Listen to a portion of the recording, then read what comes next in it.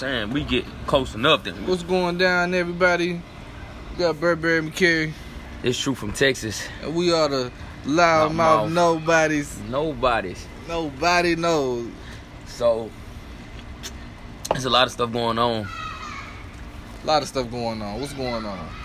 The hot topic today, we could do Kanye West. And I don't want to talk about Kanye. Give him more attention than he already have. Kanye want attention. That's what he wants. That's what he lives and strives for, is attention. If he's not getting attention, he's not Kanye West. And then a lot of things too. People got to remember Kanye is taking meds. So like paying attention to Kanye is pretty much paying attention to that dude Kanye when you stop at the... no meds. He's smoking a whole bunch of weed. He stopped at... That's like paying attention to the dude at the stoplight who asking you for change. If you give him, pay him mind, you pay Kanye mind. That's how I view it. I don't really pay nothing. Well, if that's the case, yeah, they paying attention to Kanye, try to act like they not paying attention to Kanye. Cause you pull up on the homeless man, you see him. He see you, see him. But you try to look the other away, way, try to look at the light. So he don't come up to the window. Knocking on your window talking about, can he borrow $1? And you may have $1, but you like, this is my dollar. I ain't gonna give it to you to go smoke up. That's how I feel about Kanye. I ain't gonna give you none of my time for you to waste. And you fuck with Trump, I don't fuck with him. So I don't fuck with you. It's just kind of how I view it.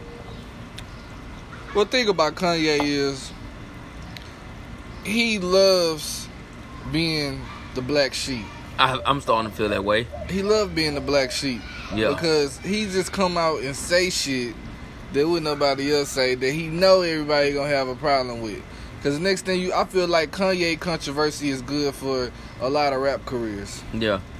And not even only that, what Kanye say, it's always good to go against the grain. Because I always was told, when you go against the grain, you learn more. You don't never learn nothing from yes man. You learn from people that's the opposition. So Kanye is the opposition. So what can I learn from this? You can learn a lot from Kanye. Mad because Nike not fucking with him. He was mad Reebok wasn't fucking with him. He got the Adidas deal. He got the Yeezys out. They $600 a piece. I ain't listening to Kanye. You have some Yeezys? I can't afford them. I don't have no damn Yeezys. Not only that, I can't afford this shit. So half the time I don't fuck with his music. Can't afford his clothes. So shit, he's really irrelevant to me. But he seems to piss a lot of people off. But the thing about people is, well, slavery was a choice. Well, I guess buying your music and buying your album is a choice. Yeah, and I choose not to buy that shit.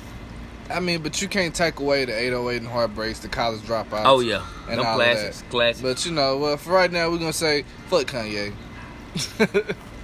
All right. So. That's the end of that topic discussion. Now, let's go to something that's sports that's going to be a never-ending.